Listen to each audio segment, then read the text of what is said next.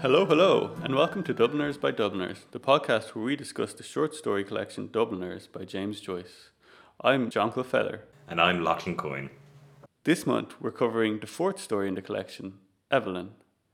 Just before we get started, I wanted to give a brief warning that this story does cover topics of domestic violence, so listeners who are sensitive to those topics should be advised. By the time you're listening to this episode, you'll hopefully have listened to the first 3 episodes. We released them all in one batch. From here on, we're going to be releasing episodes once a month. If you want to stay informed about when we release episodes and maybe other content related to the podcast, you can check out our Instagram, Twitter, and Facebook accounts using the handle ByDubliners, or you can email us at bydubliners@gmail.com. One of the pieces of feedback we've gotten after releasing the first few stories was people have been asking us, do we need to read this story before we listen to your podcast? The answer is, well, ideally, yes. I think you'll probably enjoy the podcast more if you have a grounding in the story, but we do summarize at the start of each episode what the story is about. So from now on also, if you're interested in reading the story, they are available online, free. So we'll be linking a copy of the story in podcast notes. This month's story, Eveline, is covering the theme of emigration. And so in order to provide maybe a bit more context about emigration in Ireland and how it's developed over time and experience of emigration, I'll hand over to my co-host, Lachlan. Thanks, John. So, as anyone who is Irish will absolutely know, Ireland is a heavily emigrant population, or has a strong correlation or a strong relationship with emigration. We represent nearly 50% or 46%, I believe, of Americans have some degree of Irish heritage in their background. The Irish population peaked in the middle of the 19th century at around 8.5 million and is still today even just half that nearly. The main causes or triggers, I suppose, for emigration in the 19th century was the famine, approximately dated 1845 to 1852, but this was obviously the specific period of the famine, and in the years prior to and in the decades post that, the level of access to, I suppose, food and society in general was in collapse in Ireland. So as we're reading the collection Dubliners, and specifically I suppose this story which deals with emigration, the concepts there, you need to bear in mind that Ireland was experiencing a massive population decline. You were seeing a decay nearly in the society, and I think really a lot of the collection here speaks to that in general, and specifically this story deals with the concepts of emigration and departure from the country of Ireland. Essentially, emigration continued throughout the 19th century right up until the beginning of World War I, when, I suppose naturally as a result of the economic and political circumstances, the ability of people to leave the country and move to other countries was severely impacted. Another aspect, I suppose, of the immigration story and narrative that, to give you some background, was that women made up a disproportionately large percentage of the emigrants during this period. So this was the first time you would see both in Irish history and culture, and more broadly in the world or the field of emigration, that women make up a significant portion of the emigrant population. So that's interesting. I suppose as an Irish person, we'd inherently know the two main destinations for Irish people leaving the country would have been the UK in the first instance, as a short boat hop over the water into the motherland, or at least the domineering force, and America would have been the other destination. Historically, I suppose, Irish people have always emigrated and do often emigrate. Both myself and John are either former immigrants or as I'm sure you're aware from listening already, you know that John is a current immigrant. I don't know, John, any insights or thoughts on that? Yeah, well, I suppose, as you say, Ireland is a country of immigrants. I think our experience of emigration is very different from what someone would have experienced at the time Joyce was writing, or the time of the famine, especially.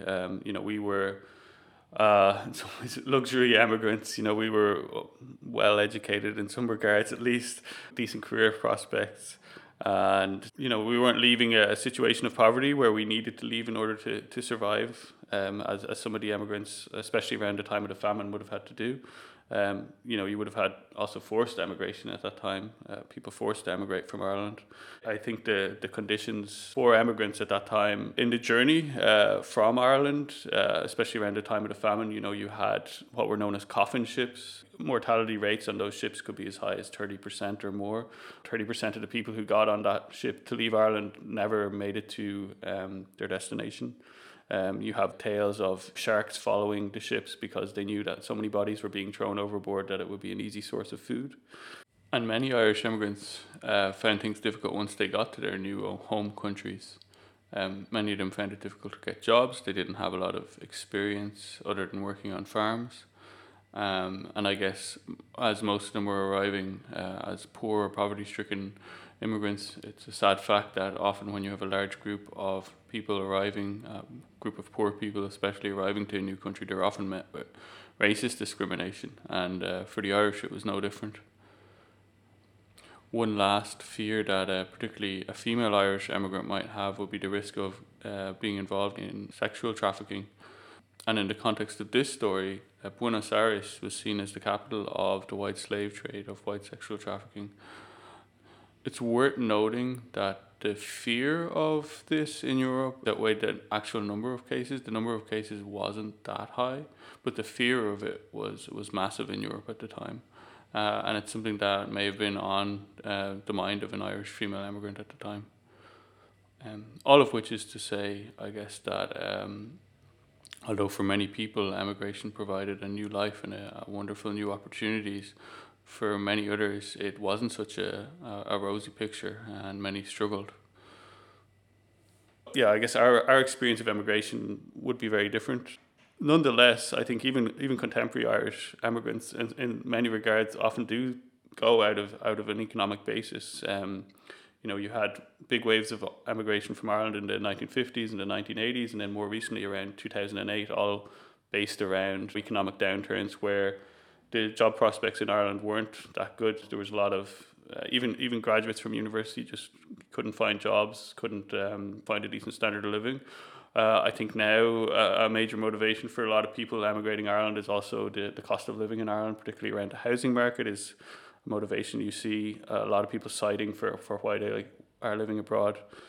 Speaking on a personal level, yeah, I think the experience of emigration has been one that has enriched my life. It's given me some new perspectives on how I view my country and on how I view my own relation to that country. Yeah, how's your experience with emigration, Lachlan? I suppose in my experience of immigration, it absolutely is triggered in the main part by economic circumstances. For me, it was more of an opportunity to enhance my own personal wealth at the expense of my nation. But I think as well there's a symbiotic, or not even symbiotic, there's a strange relationship Ireland has with both the country itself and the concept of Ireland as a nation and its emigration population. A huge amount of Ireland's political capital and political strength, I think, stems from its large diaspora population, the Irish people living abroad and living in other countries who work their way into to senior life and maintain a strong, I suppose, cultural heritage with their heretical association with Ireland as a country, but also see their role and responsibility almost as international protectors of this island nation, this Emerald Isle. Why people emigrate, I think we've talked about it's the economic and the political circumstances, the financial circumstances that force people out of the country. How does this relate to the story? Well, firstly, I mean, a huge theme of the story is immigration, obviously, and I suppose Joyce himself would have experienced immigration. Joyce left Ireland around the turn of the 20th century with his partner at the time, Nora Barnacle, and essentially never returned, at least on a full-time basis, back to the island of Ireland, and spent out the rest of his days living across continental Europe. So I think Joyce, in writing this story, is looking at this very much from the perspective of someone who's socially experienced a lot of emigration happening around him. He's coming from a background, obviously his social upbringing, you would have seen a lot of people leaving. You would have come through, obviously, that famine experience, seeing your nation's population cut in half essentially through a combination of death, disease, and emigration is brutal, and it reshapes your mind. And I think that puts in context a lot of the more derogatory terms and, I suppose, approaches or considerations that Joyce has with regard to Ireland as a nation, as a culture. He definitely has to call it a love-hate relationship, I think is fair, and I think a part of that stems from his emigration.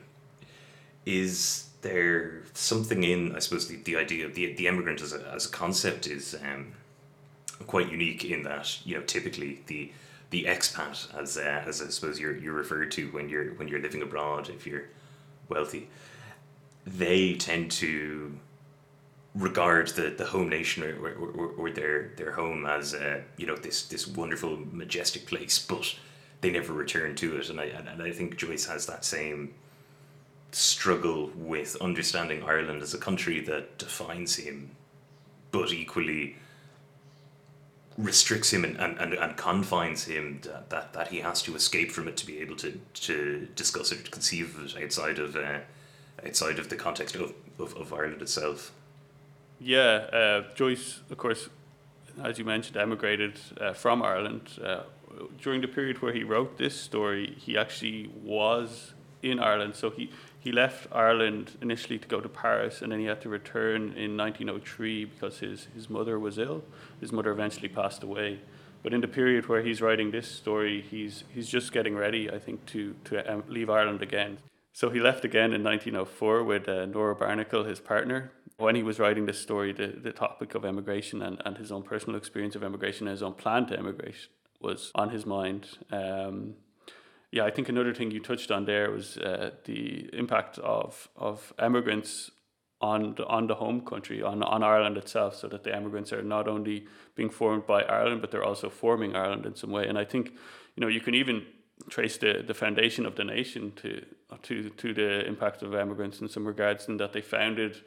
Not only did they fund the War of Independence, they also helped to, I would say, combat English propaganda in terms of the War of Independence. From the English point of view, they didn't want to describe it as a war. They said there were just murder gangs going around, and they had this view of what was happening in Ireland that was very contrary to what the Irish nationalists believed. And so in order to circulate the Irish nationalist perspective, a lot of times they were reliant on Irish immigrants in places like the USA who could forward counter narratives and raise funds and also exert political pressure, right? Because like the USA and the England or the UK have a political relationship as well, and so by exerting pressure inside the USA, it exerts pressure in England. So immigrants, I think, have been fundamental to shaping Ireland.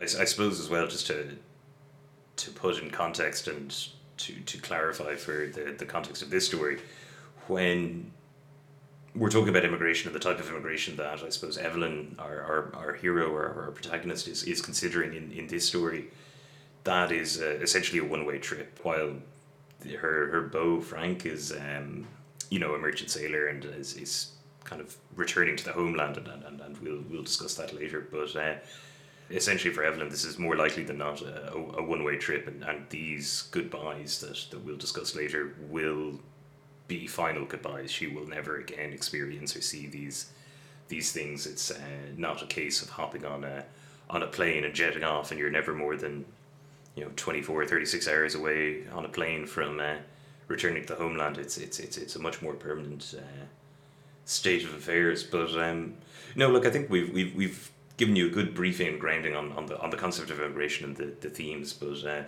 it's probably now over to John to give us a summary of the plot of this story, and then we can dive in and start dissecting the story in the context of immigration.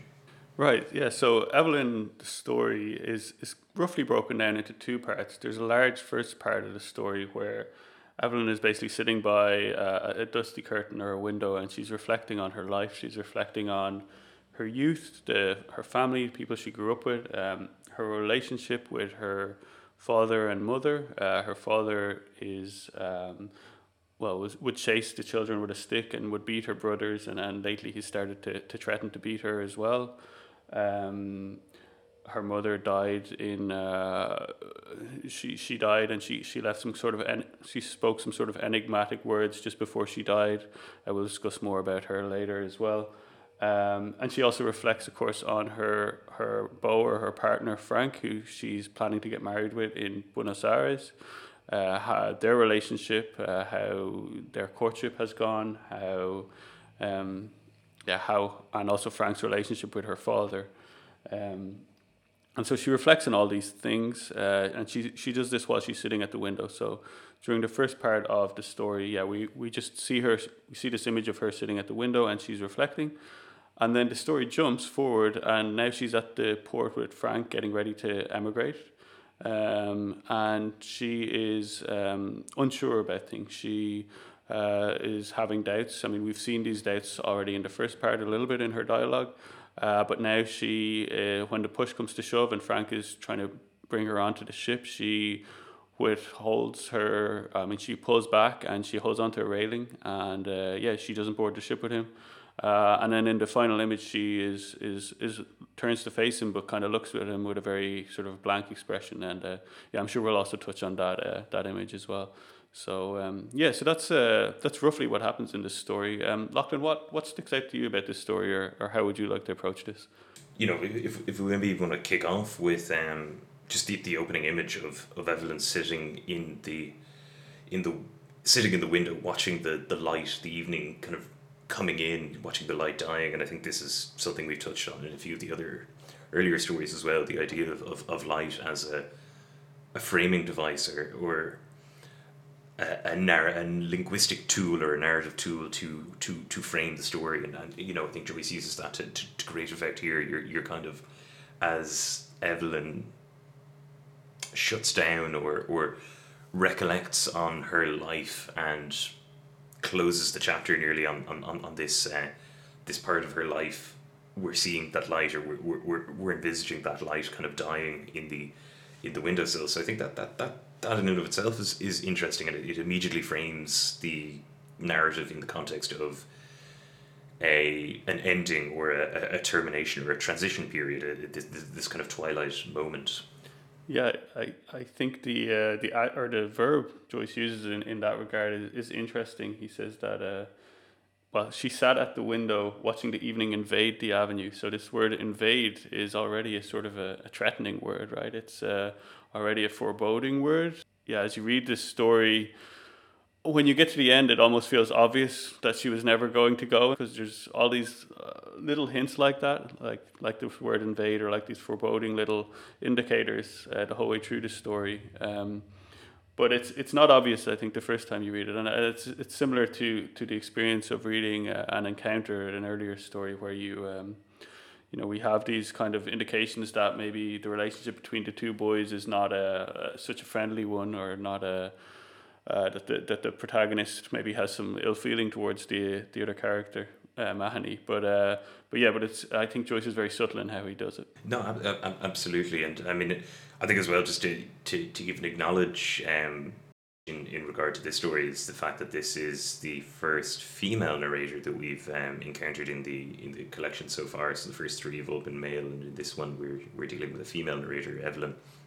And I think the second aspect is that dual level framing device that Joyce uses here. So the opening and closing are happening in the immediate, or the now of the narrative, where you have Evelyn sitting in the windowsill holding these letters, and then a large section in the middle is Evelyn narrating her own life and reminiscing on her own perspective now on what happened in her life up to the point that brought her up to that point. And I think that creates an interesting duality nearly to the narrative that she's offering there, where she is talking about her own thoughts, or narrating effectively her own history, or her own past, in a way that I think the previous stories did not do, in that they were less retrospective, but rather were narrating the immediacy or what was happening at them at the time. So it creates a greater level of dissonance or cognitive dissonance, I suppose, between what we are experiencing or we're seeing as readers and what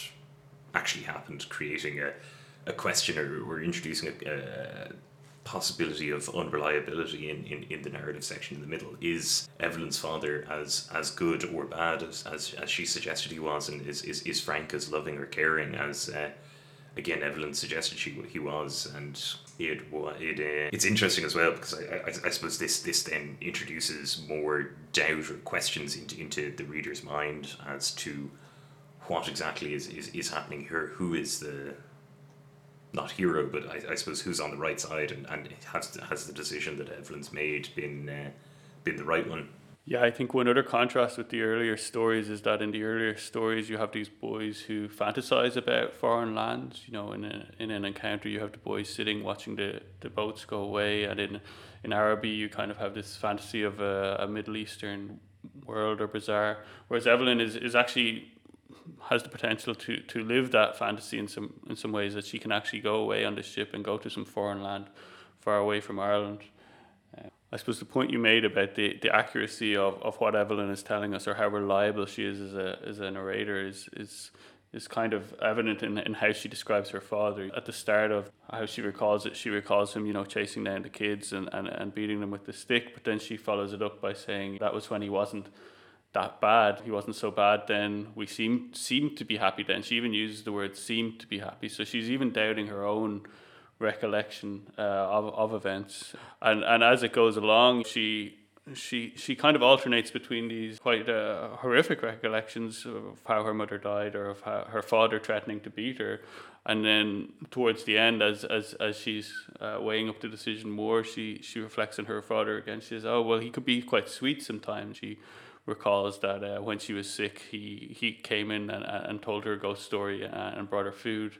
And that one time when her mother was still alive, he wore her mother's bonnet to kind of entertain the kids. So she has these conflicting recollections of her father, and I think it's instructive of her attitude towards the decision she has to make. You know, what kind of version of her father comes to the fore at what point. Interesting, like a modern or a very modernist take or postmodernist take on this. You could almost have a decision meter fluctuating up and down depending on what point you are in the narrative as to how likely she is to go or to stay. Because I think that's in some ways the crux of the story is almost a story about decision making, and the denouement at the end of the story is the revelation of what decision she makes. I think, look, we've touched on a lot of different concepts there, and I think one to probably dive into a little bit more is probably on the idea of emigration, and I suppose to touch on briefly at the beginning. You know, I think Joyce frames the narrative, and again, it's within the context of the reminiscence by Evelyn. She talks about the families that she used to play with in the field: the Devines, the Waters, the Dunns, little Keogh the cripple. She and her brothers and sisters. Ernest, however, never played; he was too grown up. And then, you know, later on, she kind of acknowledges that was a long time ago. She and her brothers and sisters were all grown up. Her mother was dead. Tizzie Dunn was dead too. And the Waters had gone back to England. Everything changes. Now she was going to go away like the others, to leave her home. You know, and it introduces this idea of change happening inevitably. People die, families move away. There's that subtle reference to the Waters moving to England, and the idea that you know, change and movement is inevitable. It's interesting in that section that the people who are died and the people who have emigrated are related one, you know, together. There's a juxtaposition of death and emigration, and I think this touches on a point you made in the preceding discussion regarding emigration, that emigration is a one-way ticket. People who have emigrated, they don't have much contact with the people back home. That, you know, perhaps you can write letters and so on, but it's unlikely that you will see these people again. And I think that topic is brought up again in there's an image of a priest that hangs over a broken harmonium on the wall, and the Eveline doesn't know who this man is. When her father walks by this image, he says he's in Melbourne now, and that's all she knows basically. He's been reduced to basically just a destination. So she doesn't know who this emigrant is. But I think it also kind of highlights that she doesn't know not only the emigrant, but also this theme of emigration. She doesn't know what emigration entails, right? She knows he's in Melbourne, but she doesn't know anything about his life. And so she has a lack of knowledge, I think, that contributes to her indecision.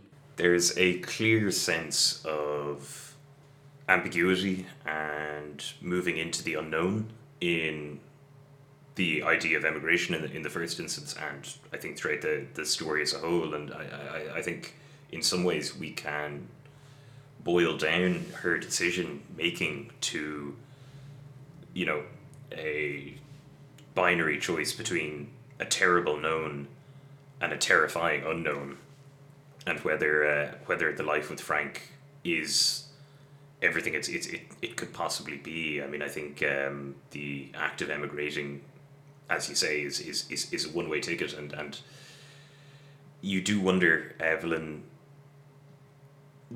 she references herself that at the beginning of her relationship with Frank, she was only going with him for the joy or the fulfillment of having a partner and being courted, and that excitement that brings inherently.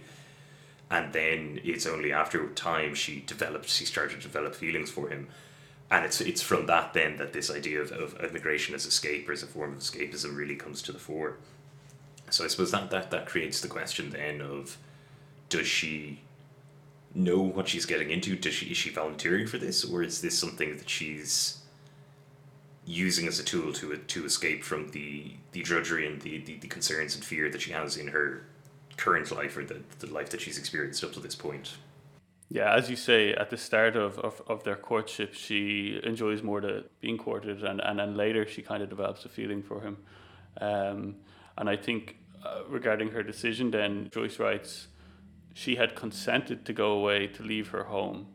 And so is this even a decision she makes, or is it a decision that Frank is making for her? It's not she had decided to go away, she had consented to go away. So it seems like someone else is kind of pushing this thing. And immediately after that, the next sentence is, was that wise? So yeah, even though the decision seems to be made, it seems to be a decision that's forced upon her, and it seems, it's decisions both made and not made at this point. And yeah, I mean, we've kind of touched on the theme of paralysis through the first three stories, but I think if any story in the collection embodies this idea of paralysis, it is the story Eveline, and because she's torn between these two, as you say, this terrible known and this completely unknown, and it's an impossible decision for her to make. She doesn't have a good family life. She's kind of been forced to adopt this role of homemaker after her mother died, but also mother for her parents' remaining children, and she also has a job in the store where she's not really respected or treated well, and so her life is, as we said, like pretty awful. And so when you read this story, you think any escape from this life could only be a good thing. But her only way of extricating herself from this life is to make this dramatic move, into this leap into the unknown. There's no easy path for her away from her current life. She can't, take any sort of incremental step or anything. She has to make this almost violent break. And for someone who has such a small life in some ways, she doesn't have so many people in her life. She's very routine based. She has her job and she has her family, and so I think it's very hard for her to go from that small life where she's embedded in a routine to go to something completely unknown. It's such a jump that it makes the decision to do so almost impossible. Definitely no. There's a serious question there over how she makes that decision, and I think that's what this story really is at its core. This is the exploration, or this is Joyce's meditations or thoughts on the nature of decision making and the chains of paralysis, I suppose, or the limitations of paralysis and on an individual's decision making. I think the classic writer's question of is this the most interesting part of your character's life, and if not, why aren't you writing about that, is absolutely evident in this story. This is the most interesting thing to ever happen in Evelyn Hill's life. And that's why this story is written, and that's why we see this perspective on it, that this is the crux of paralysis. And I think we probably talked around it a lot, but if we jump to the end and put that in context, the story ends with Evelyn not getting on a boat with Frank. And I think if I can read out the final quote, this is after Frank has jumped on the boat, and Evelyn is just standing on the side watching him go away. She's described as her eyes gave him no sign of love or farewell or recognition. And I think that moment really speaks to the destruction or the desolation of Evelyn, and the paralysis has ultimately overtaken her. And I mean, I think interesting as well is the perspective there shifts again. It's not, I saw or I had no sign of love or farewell or recognition. It's describing her eyes as giving him no sign of love or farewell or recognition. And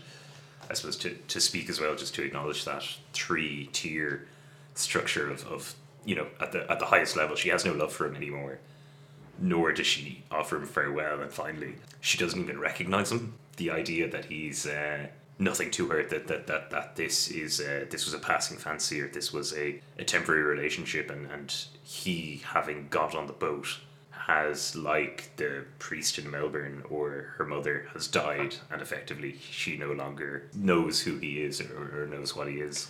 Yeah, it's a brutal image. I suppose if we see Frank as being a benevolent savior, it's quite a crushing, to look at someone like that you think you've a love for each other, and he looks out at her and sees her completely blank is quite brutal. It's hard to know exactly what Evelyn is feeling in that moment. I think you kind of touched on there that she doesn't recognize her life and his life as being compatible. That as I mentioned earlier, like, she's embedded in these routines that are determined by family, but also by her class and by her status as a woman. Of course, that she has these roles she must adopt, and that to get on that boat with him would be to renounce who she is in a very fundamental way. And of course she wants happiness. That's the tragic thing about the story, is in her deliberations she's like, she deserves to be happy, but she's in the end and almost chooses unhappiness, because unhappiness is more who she is. We've kind of touched a little bit on Frank's intentions. It's one of the things critics have spent some time arguing about. If you believe that Frank is honourable in his intentions, then it's a clear tragedy. But Hugh Kenner has argued that Frank is clearly some sort of scam artist. That if we look at how he is involved, his seduction of Evelyn, as it's related to us by Evelyn, she says that he told her that he landed on his feet in Argentina, and Hugh Kenner singles out that phrase "landed on his feet" as something that's kind of drawn from a fiction, drawn from almost a propagandist idea of how good emigration can be, and that he's kind of retelling this to her in a way that seduces her. And we see elsewhere in the story that she does have a love of fiction, of stories. She goes to see this the Bohemian Girl with him, and that's one of the things that she really appreciates about him. We also see that the thing she appreciates about her father is that he tells her this ghost story.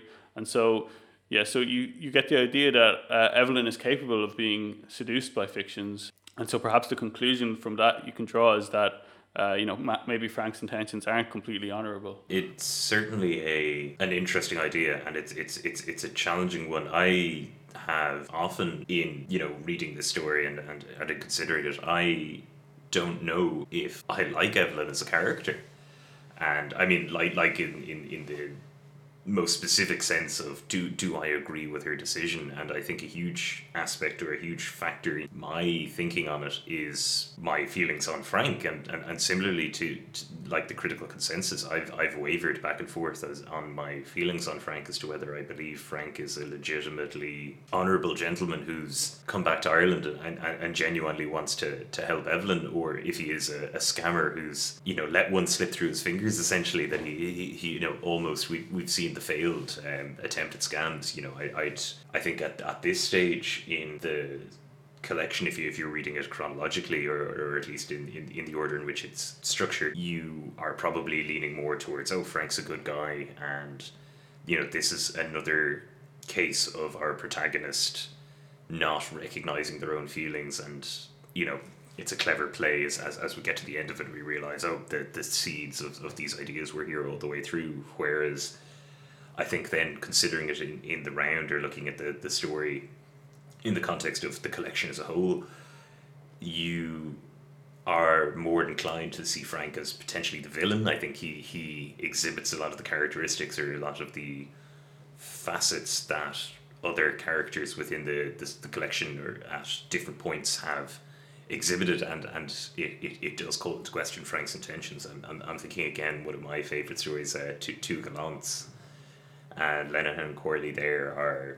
have a lot of the same features or facets as Frank does, and I think similarly you have this idea of the charming, boisterous young man, the young buck, kind of luring or attracting all these young women, and then over time it's revealed this is a lot of puff and bluster, and that the reality is significantly different to what they had initially projected or offered up. Yeah, I think, like you said, it's hard to finally and definitely say who is Frank and what are his intentions. And other critics have even suggested that Margot Norris has suggested that this is a deliberate strategy by Joyce. That Joyce wants us to be as invested in Evelyn's indecision as readers as she is as a character. That we are given imperfect information, just as Evelyn herself has imperfect information. She has these notions of what emigration is, but she doesn't have any definite knowledge of what her life will be like. And yet, to touch on the other point you made, you have these themes that run throughout the collection, like paralysis. And so if you read it from a perspective of paralysis, you look at it and maybe say, this is a story of a paralyzed woman who can't make the decisions she needs to make to get on with her life, and she should have gone on the boat. One of the other themes that runs throughout the collection is this kind of idea of love and seduction and deception, and how these things are collected. And we've saw that already in Araby. There's kind of a deception at the heart of a love narrative, and as you mentioned, Two Gallants. And so if you look at it with that theme in mind, you kind of think that Frank is some sort of scammer, that he's intending to mislead her in some way. And so it is really impossible, I think, to come to a definite conclusion on that. So we've kind of talked about what awaits her when if she does go, or what is likely to happen depending on Frank's intentions. But yeah, we also maybe look at like her home life, her father and her mother, and maybe we can look at the relationships there, and particularly her mother's death scene. Do you want to talk about that a little bit, Lachlan? Yeah, no, I mean, I think that was definitely where I was directionally heading myself as well. I think the final piece of the puzzle nearly is the domestic life, and as we touched on in the beginning, there's a certain degree of violence within the family, and I think the severity of that violence is definitively linked to the death of the mother, but I think there is an undercurrent that was always there, and there's always that perpetual threat of violence from the father. I think in the context of this story, and specifically in the death of the mother, it's I think the line here is, she trembled as she heard again her mother's voice saying constantly with foolish insistence, Derivan Saran, Derivan Saran. She stood up in a sudden impulse of terror. Escape, she must escape. Frank would save her. He would give her life, perhaps love too, but she wanted to live. And I think that little passage, or that segment, does an awful lot in a very short piece of text, or in a very few number of words. You've introduced this concept of Derivan Saran, which will explain briefly, and then also I suppose Evelyn's response to this memory. That's the final statement of the retrospective narrative, and immediately then the narrative flips to the modern day with Evelyn realizing she has to get out, she needs to do this, and instantly linked with that is that Frank is her opportunity to escape, and love is a secondary consideration as part of that. I think all of that is happening in that very short segment. So I don't know if we talk about Dervan Saran first. That's gibberish. Is the first thing to say. It doesn't have any inherent meaning. It's not English or Irish. Critically, there's two schools of thought on this. Either it's some kind of derived Irish that either Joyce himself invented as a something someone who doesn't speak great Irish would have said, in and has various meanings linked to the idea of escape, or and seems to be some kind of instruction to escape.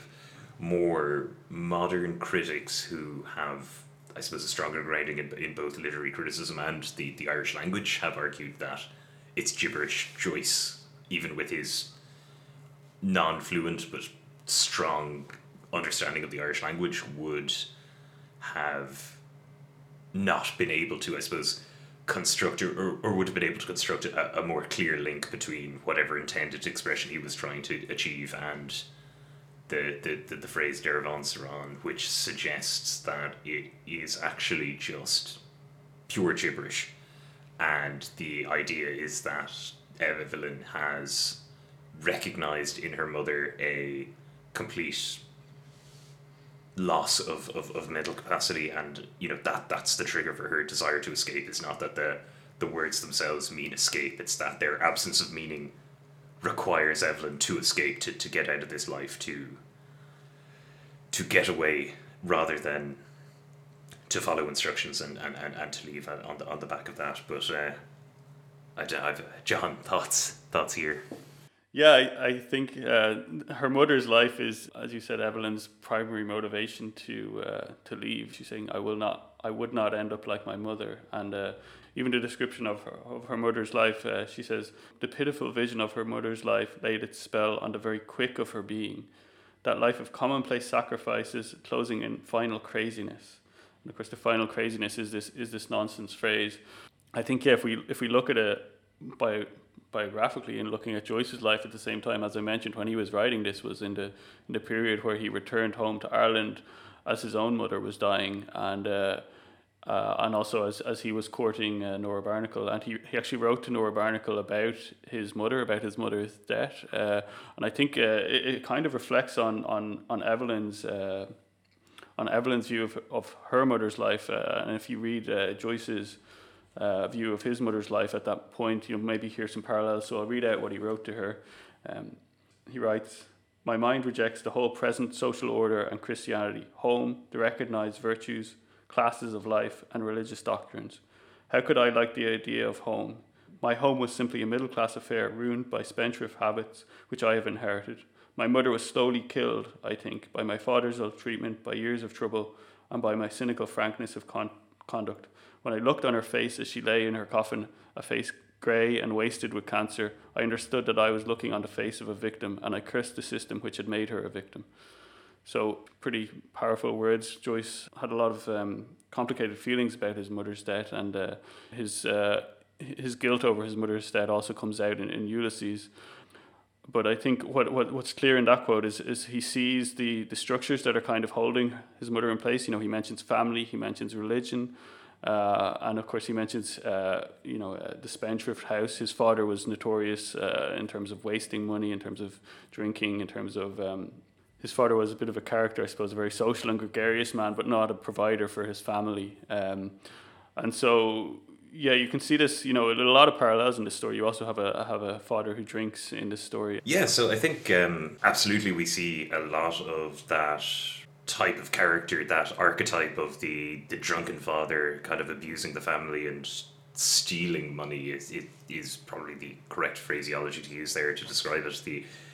The abuse of alcohol, and I suppose the challenges faced by Irish culture and Irish society, and women as ultimately victims, I suppose, of that patriarchal enforcement and that de facto position as the man as simultaneous kind of provider and consumer of the family's wealth. And I think that links in a little bit as well with Eveline stepping into that role then as kind of generating the income for the family, responsible for managing everything, but ultimately beholden to her father's needs, requirements, and ultimately wants rather than the needs or desires. And I think that crushing weight of male violence exerted over the family is present throughout the story, but especially in this one. And the idea of the mother as the poor suffering victim is a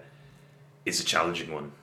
Yeah, absolutely. And I think it's a role that she almost explicitly hands on to Evelyn. She asks her to keep the family together, and so she's very much stepping into her mother's place. And you get the impression that if she does stay, the violence that her father previously expended on her mother will eventually come to her. Yeah, I think it is a tumultuous house. Early on in this story, we mentioned the image of the priest above the broken harmonium. Broken harmonium is quite a clear, almost too obvious, a statement of how things are in the family, how things are in the house. But there's also this image of the promises made to Blessed Mary Alacoque. I was a little bit unfamiliar with this, but I did a little bit of research into it. And so, Blessed Mary Alacoque was a French nun who lived in the 17th century, and she was responsible for popularizing devotion to the Sacred Heart. So, for those of you who are unfamiliar, the Sacred Heart is it's mostly an image of Jesus, where his heart is quite evident. Yeah, so the images of the Sacred Heart were very prevalent in houses around Ireland. I personally I saw it in my grandparents' house and many other houses that I might have visited, my grandparents' friends and so on. And if you're interested in seeing an image of the Sacred Heart, we'll throw it up on maybe Instagram, and you can have a look if you follow us there by Dubliners. Yeah, but so then the promise is made. Margaret Mary Alacoque, she had an apparition from Jesus, and she. In this apparition, he said that if you devote yourself to me, and if you follow, devote yourself to my Sacred Heart, I will fulfill these promises for you. And so some of the promises made include, I will establish peace in their families. Any family that's devoted to the Sacred Heart will have peace. I will bless these places where the image of my Sacred Heart shall be exposed and venerated. So, and yeah, for me, I didn't really know the meaning of this image growing up, but I always kind of knew it was a blessing on the home, on the family, on the place. And so this image where it's displayed, there's supposed to be peace, there's supposed to be harmony, there's supposed to be a good family life, and all those sort of things are broken in this story. And so, even though Eveline is is a religious person, in her indecision, she turns to God and looking for guidance. But you can clearly see that God, or at least this devotion to the Sacred Heart of Jesus, has not given them a peaceful family life, and that it has not led her to a good outcome in her life. Maybe a slight aside in terms of what else I read when I was reading this is this Margaret Mary Alacoque, obviously very devoted to Jesus. She wrote a testament to her devotion, and she wanted to sign it in her own blood.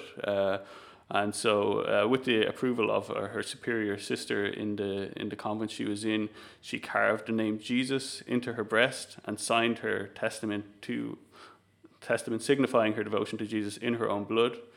Later, the wound where she carved his name started to heal, and she was unhappy with this, so she kept trying to pick it open with a knife or cut it open repeatedly with a knife.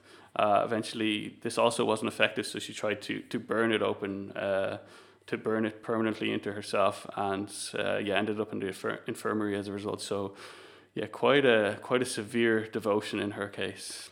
And so, even in her in Margaret Mary Alacoque's personal life, you see this idea of violence, I guess male violence, if we consider God and Jesus as males, being enacted on female bodies and in their devotion to them. And so you can almost draw a parallel with Evelyne's devotion to her family, to supporting to her role as housemaker and mother, and the violence that will likely be enacted on her by continuing to remain there.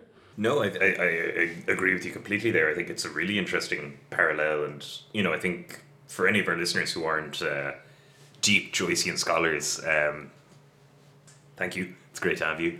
And one thing you can be certain of in any Joycean piece or art that you encounter is that he is 100% familiar with absolutely every reference that he includes in any of his works. So it's a safe assumption to say that in specifically referencing Margaret Mary Alacoque, he knows the context and the background of that story and is very definitively including that allusion as a specific reference or a specific allusion to the act of devoted violence, I suppose, enacted on a female's body in respect of maintaining the family and maintaining the male's lineage. And I think the parallels are probably more clear to my mind anyway than maybe even you're pushing there, John, in terms of Eveline and Eveline's mother sacrificing themselves to maintain the family life, which I think contrasts interestingly with then I think it's her brother Harry has is off down in Kildare, I think it is, working for the church or working on restoring churches, and periodically sends as much money as he can back to the family. And I think that ties in as well with the idea of males refusing to sacrifice for the family in the first instance. The idea of simony that we talked about in the first story as well. The idea of paying for. Of the church paying for money, it's telling that Harry specifically works on restoring churches, so he is kind of helping to maintain or to build the church's power and in the country, and receiving a financial compensation for that, which only a small portion of which ultimately returns back to the family, who are in the first instance devoted to religion and required, I suppose, to require that support or need that help and support, which they ultimately aren't receiving. So I think there's an interesting kind of mishmash or a combination of those concepts or ideas of kind of paralysis, simony, all of these ideas kind of floating around and being distilled down into this character of Eveline. It's a very rich narrative and a rich story.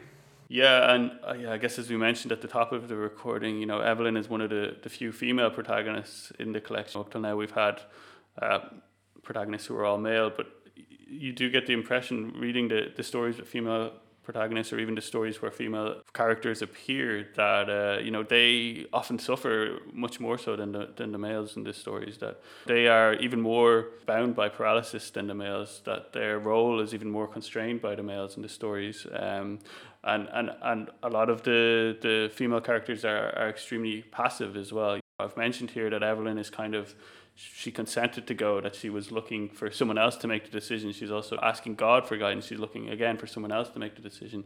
Her father is trying to make decisions for her, and so it's very hard for her to be an active character in any regard. And I think maybe that ties into part of why you said you're not sure if you like her as a character, is that she is so constrained that it's hard for her to do anything really, do anything other than what is dictated to her.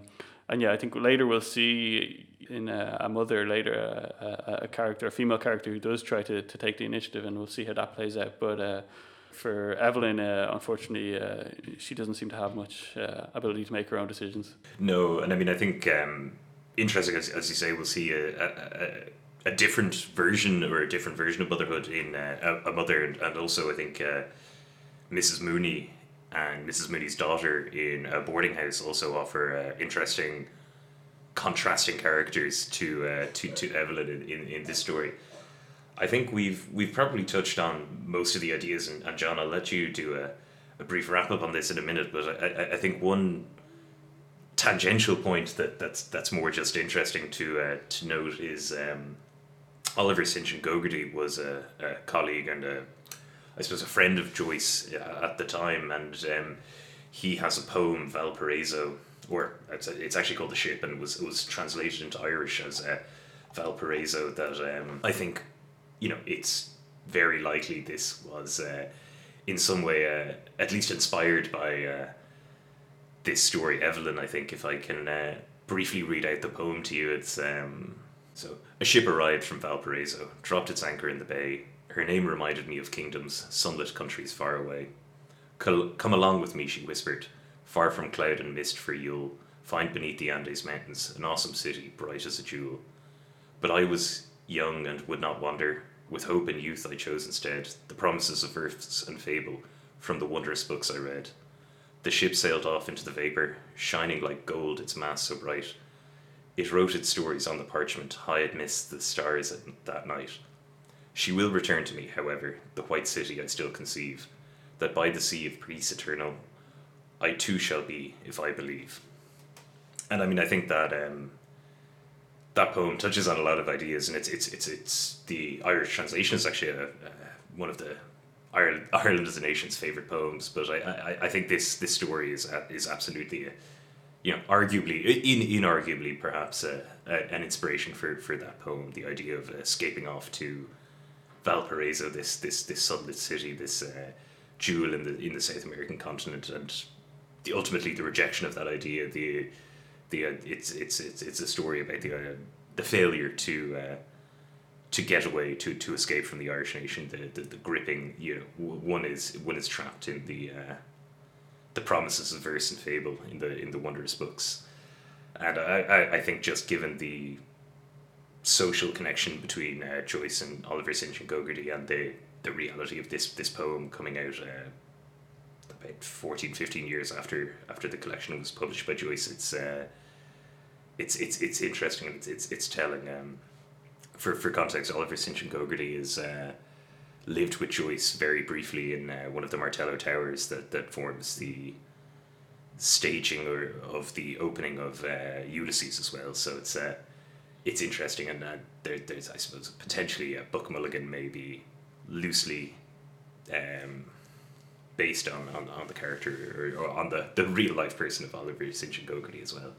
So just an interesting bit of background and context there. But look, we've talked extensively here about the themes and ideas and of emigration, of violence within the family, and the role of the women and things like that. And I think we acknowledged as well the Eveline is the first female narrator in the story.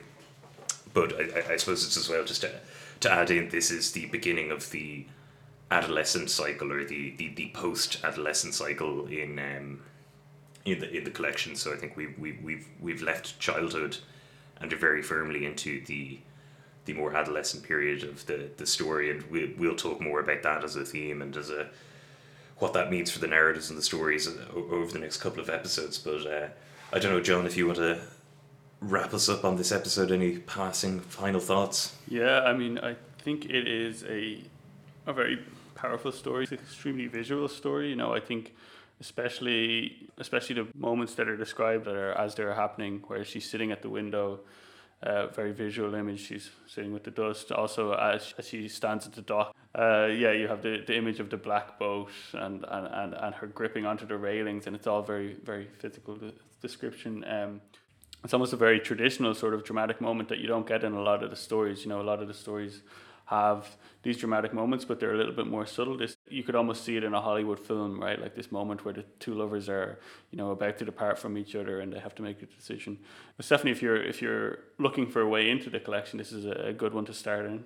And it's also, as you mentioned, we've moved away from childhood and we were going to be moving to other themes, but we have this idea of in the next story after the race, of people coming from outside Ireland, and kind of how someone who's living in Ireland interacts with them, and how maybe their experiences within Ireland or the life they've had up to that point doesn't really equip them to deal with a more sophisticated or experienced character. So yeah, we hope you'll join us in the next episode for After the Race, and thank you very much for listening. Thank you. I've been Lachlan Coyne, and I've been John Clefeather. Thank you very much. Goodbye.